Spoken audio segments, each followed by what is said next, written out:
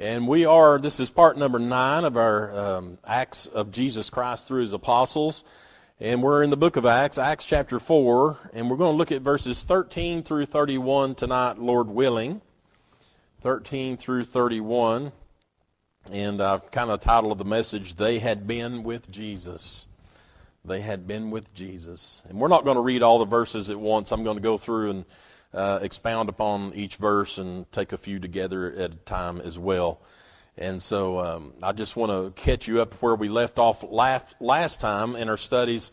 As we saw, Peter had preached there on the porch of Solomon, and many people had come to Christ. And this was right after the healing of the lame man who'd been lame since birth.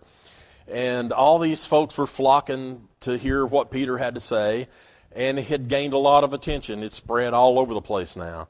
And the religious leaders were upset over it, and they needed to find out what was going on, who these men were, whose name they were doing this in, who gave them the authority to do it in. And so they kind of placed them under house arrest for the night. It was late in the day, and they didn't want to convene a court.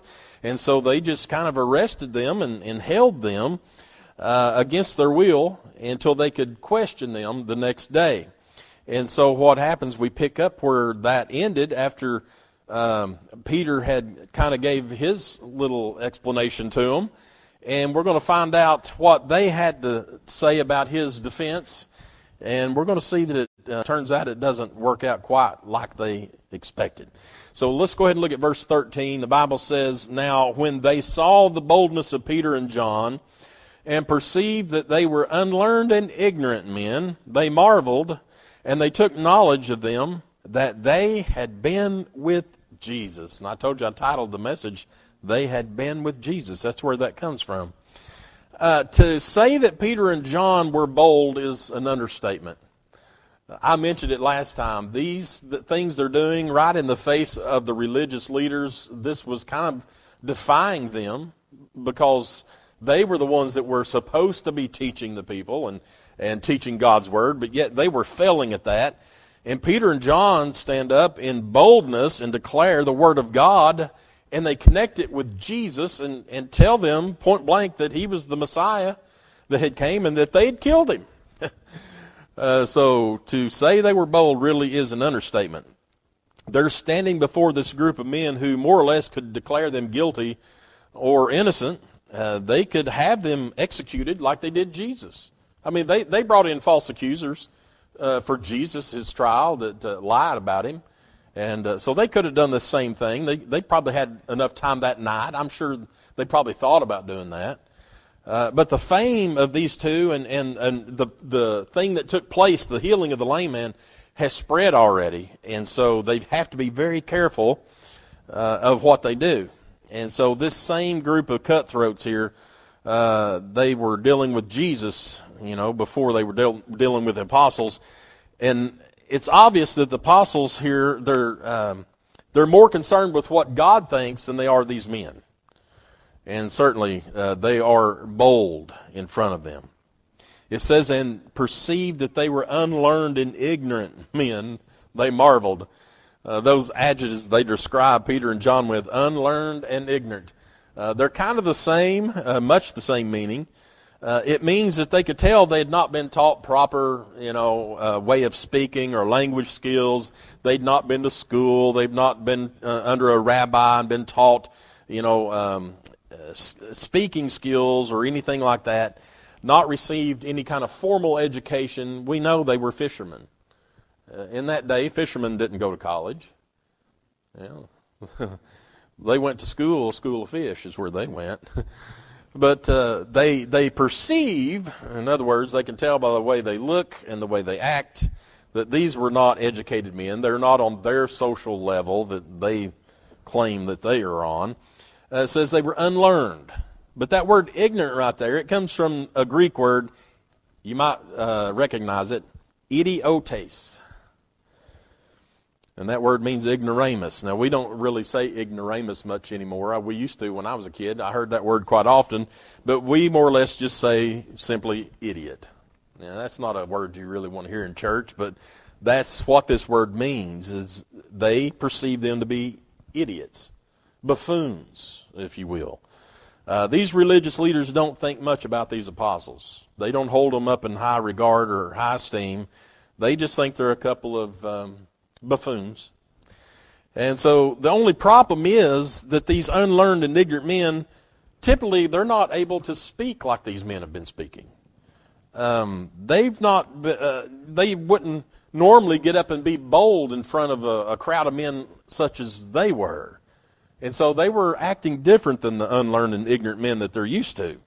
And certainly, ignorant men didn't go around healing lame men and preaching with power and boldness and authority. And so it was very unusual. And that's why the Bible says that these men marveled. They marveled. That means they had a fascinating admiration for the men and the way they were behaving. But here's the good part. It says, and they took knowledge of them that they had been with Jesus. There was absolutely no doubt where these men got their power from, their authority, their healing abilities. It came from Jesus, and they recognized it. These men recognized that's where it came from. They could say nothing against it, as it says in our next verse. And beholding the man which was healed standing with them, they could say nothing against it. But for that time being, these men of great authority, the religious leaders, the teachers, the judges, the courts, and all this, the priests, the high priest, and the priest's kindred, they were all there. Remember, there's a bunch of people there. And they have to come out and admit that this power came from Jesus. And so it means that they would have to recognize the fact of what Peter says is they murdered their Messiah, the Son of God. All right, look at verse 14. And beholding the man which was healed standing with them, they could say nothing against it. Now, there's no doubt a great miracle had taken place. There was no questioning it. Everybody knew that man. They walked past this man for years and years and years. And he simply could not walk. It was impossible to. And to see him standing there beside these two apostles, they could not deny that a miracle had taken place or say anything against it. They can't say anything against the miracle that took place. So they're feeling pretty probably foolish at this point, and as well they should. But they're also worried because of what's going to happen, what the repercussions are going to be of their decision on what to do with these men. Look at verse 15. But when they had commanded them to go aside out of the council, they conferred among themselves, saying, what shall we do to these men? For that indeed a notable miracle has been done by them, is manifest to all them that dwell in Jerusalem, and we cannot deny it. Can you see this group of men? So they've took Peter and John and the healed lame man out of the room. They're out. They got the doors closed. They're all gathered around the table, and I can see them, scratching their head, looking at each other. What are we going to do, guys? What are we going to do with these two guys? We can't say anything against the miracle because, it's obvious it's a real miracle. And do you notice it said that it is manifest to all them that dwell in Jerusalem? This has spread so quickly when news got out. But there were thousands of people there. And so these thousands of people went out all over the city and spread the news. Now everybody knows about it, so something's got to be done, but they've got to be very careful about it. And so I can just see them all sitting in there, what are we going to do, boys? We're going to look bad if this comes out. If we do the wrong thing here, it's going to look real bad. And so, but they have to do something. They know that. They can't say anything against the miracle, and they got to decide. Look at verse 17. But that it spread no further among the people, let us straitly threaten them, that they speak henceforth to no man in this name. All right. Of course, we know this name means Jesus. And so what they're saying is, okay, here's what we're going to do. We're going to threaten these guys. And we're going to tell them, don't you ever go around teaching and preaching in the name of this Jesus anymore. Because if you do, it's going to be real bad. And so that's their plan. That's what they're going to do. They're not going to beat them and all this stuff at this point. They're going to later, but at this point they're not going to do that. They're just going to threaten them. And so they can't deny the miracle. They can't sweep it under the rug. They're not going to admit to anybody that they are wrong. So they decide the best thing to do is just to shut them up, tell them they cannot preach in the name of Jesus anymore, and threaten them. And it probably went something like this. And they looked at the apostles and they probably said, "The council has hereby unanimously decided that you men are never to teach or preach or heal anyone in the name of this Jesus anymore. And if we catch you doing it again, you're going to be in big trouble." Essentially, that's what they're saying. I mean, this is worse than a Bugs Bunny cartoon. You know, it's ridiculous. Look at verse 19. "But Peter and John answered and said unto them, Whether it be right in the sight of God to hearken unto you more than unto God, judge ye. For we cannot but speak the things which we have seen and heard." Now, this council was not expecting that answer back. They were expecting these two men to grovel, like most men would have. They're expecting them to, have their heads down and thinking, "Oh boy, we're in big trouble now." They want Peter to say, "John, we're in big trouble. We can't ever preach about Jesus anymore. We can't ever mention his name." That's what they wanted, but they did not do that. Instead, they put it back on them. Peter says, "Whatever, that's up to you guys. Whatever you want to do, you want to threaten us, whatever you want to do, that's fine. But we're going to keep on preaching about Jesus. We can't help but do it. If you'd been present in Jesus' presence and saw the things he did, you would be out preaching about him. So we can't help it. We're going to do it anyway." And so they put it back on the council. Look at verse 21. "So when they had further threatened them, they let them go, finding nothing how they might punish them because of the people. For all men glorified God for that which was done." All right, so obviously this has upset the council greatly. Peter telling him that they're going to go ahead and do it anyway.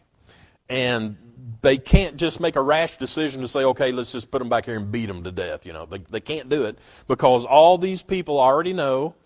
The word's gotten out, and they're saying this was a miracle of God. And if these religious men hurt or kill the apostles that were responsible for this, it's going to be bad. This is going to be a riot. It's going to take place. They're probably going to burn the temple down. They're going to do something. It's going to be crazy. And so they know that, and they threaten them more. What more could they do? They've done said, "We don't care what you threaten us with. We're going to do it anyway." I just imagine they're so mad and turning red and, telling them, "Boy, you're in so big trouble." I can hear it now. And so they don't want to look bad. And look at verse 22. "For the man was above 40 years old on whom this miracle of healing was showed."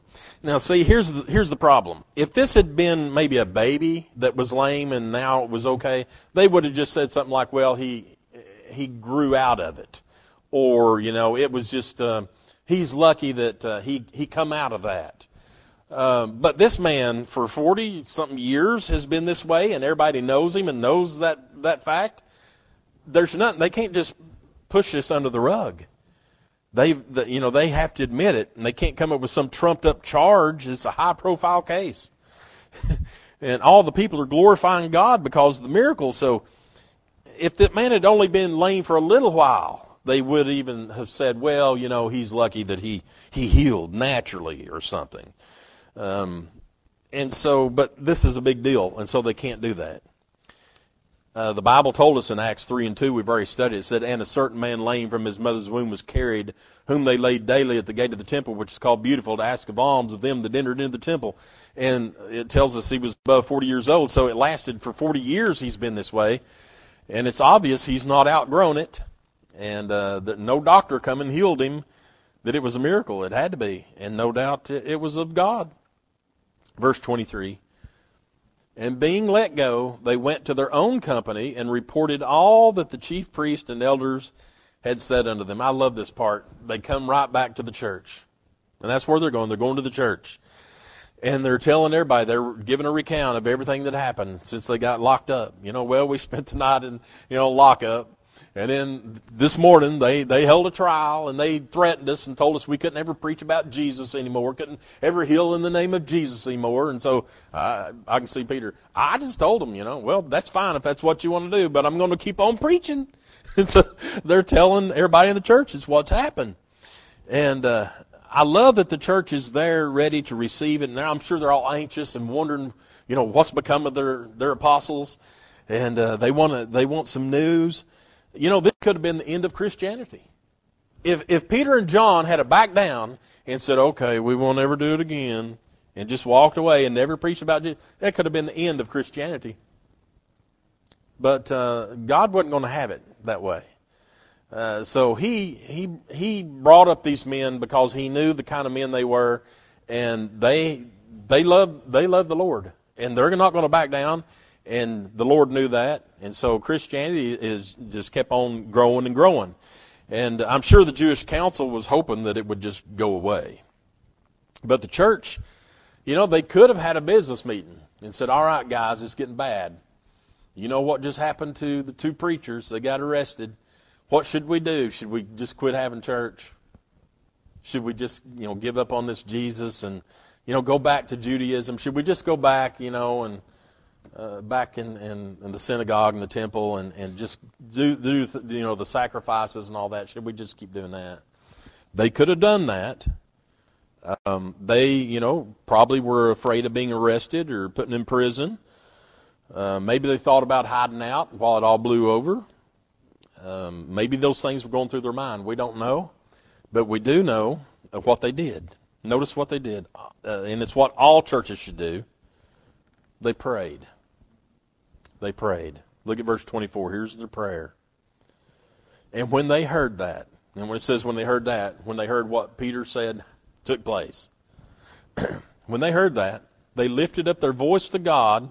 In other words, they began praying with one accord and said, Lord, thou art God, which has made heaven and earth and the sea and all that is in them, all that in them is, who by the mouth of thy servant David has said, why did the heathen rage and the people imagine vain things? The kings of the earth stood up, and the rulers were gathered together against the Lord and against his Christ. For of a truth against this thy holy child Jesus, whom thou hast anointed, both Herod and Pontius Pilate, with the Gentiles and the people of Israel, were gathered together, for to do whatsoever thy hand and thy counsel determined before to be done.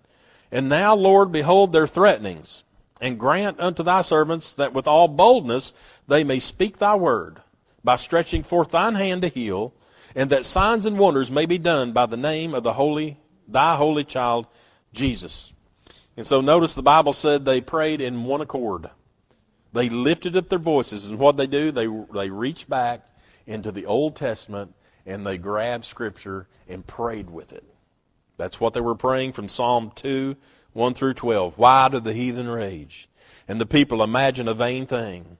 The kings of the earth set themselves, and the rulers take counsel together against the Lord and against his anointed, saying, let us break their bands asunder and cast away their cords from us. He that sitteth in the heavens shall laugh, the Lord shall have them in derision. Then shall he speak unto them in his wrath, and vex them in his sore displeasure. Yet have I set my king upon my holy hill of Zion. I will declare the decree the Lord has said unto me, thou art my son, this day have I begotten thee. Ask of me, and I shall give thee the heathen for thine inheritance, and the uttermost parts of the earth for thy possession. Thou shalt break them with a rod of iron. Thou shalt dash them in pieces like a potter's vessel. Be wise now, therefore, O you kings. Be instructed, you judges of the earth. Serve the Lord with fear, and rejoice with trembling. Kiss the Son, lest he be angry, and you perish from the way, when his wrath is kindled but a little. Blessed are all they that put their trust in him.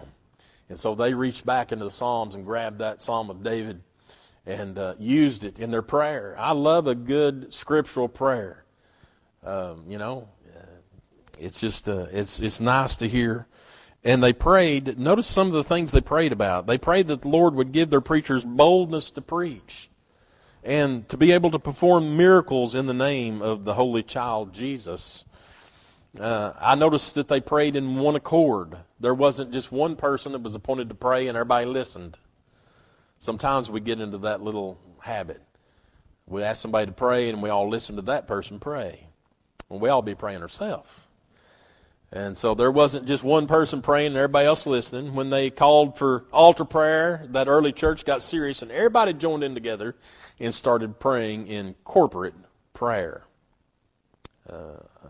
I wish today's church would do the same thing. We need to pray in one accord. We need to come together and get serious with the Lord and praying for the church, the members, the leadership, the community, the lost, all these things. We ought to all have these same thoughts on our hearts and approach God together in prayer about it. Let Him know we're serious. Verse 31, and when they had prayed, the place was shaken where they were assembled together. And they were all filled with the Holy Ghost, and they spake the word of God with boldness. Now notice what a sincere prayer, that when the church prays, what happened? The place was shaken. Now, we don't know exactly what that means. I mean, did God cause an earthquake all of a sudden? I don't know. Was it just the building they were in that started moving? The ground rumbling? I don't know. It doesn't go into great detail, but it does say the place was shaken. They were so filled with the Spirit, the Holy Ghost, and they spoke the Word of God with boldness. One of these days I'll preach a message on that. The place was shaken. But some people want to dismiss this and say that maybe they were just all shook up. No, they wasn't just shook up. Don't dismiss a miracle in the Bible. God's answer to these folks was, I heard you. Here's proof. I love it. He shook the building they were in, the ground, whatever it was no small matter. Don't forget that God can shake the place any time He pleases. You can't stop Him. If He wants to shake it, He'll shake it.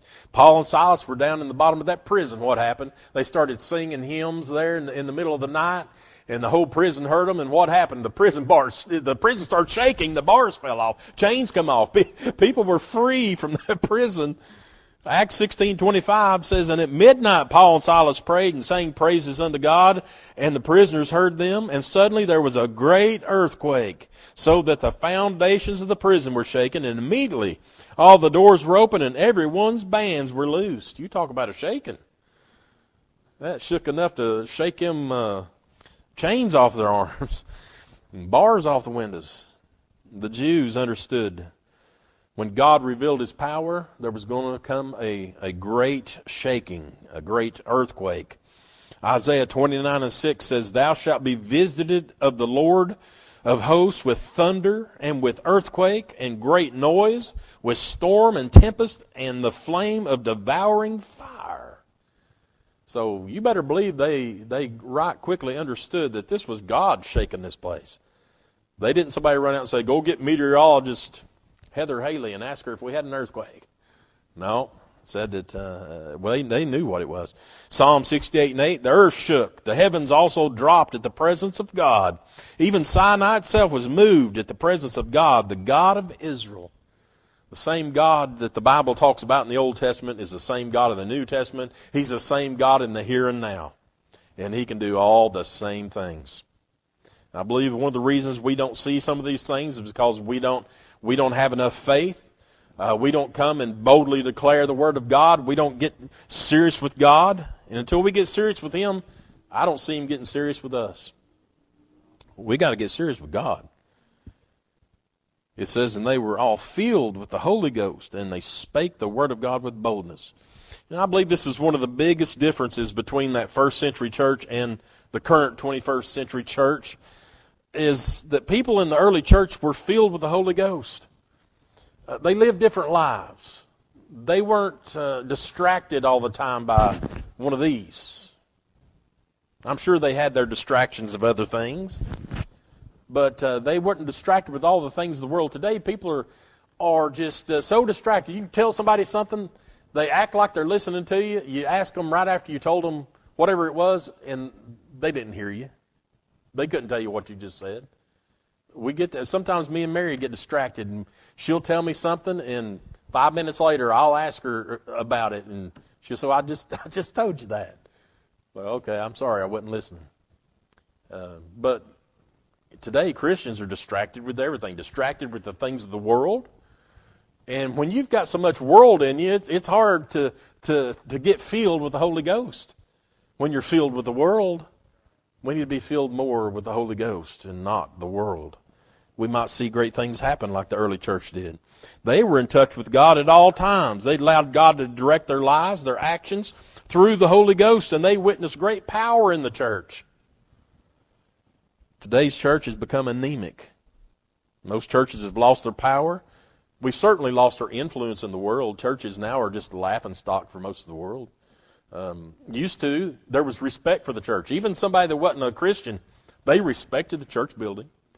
Nobody would do anything to it. You wouldn't go in a church parking lot and do some of the things that goes on these days.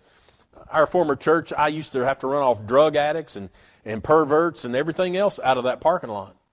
They didn't care it was a church. People drinking, shooting up drugs, everything else in the church parking lot.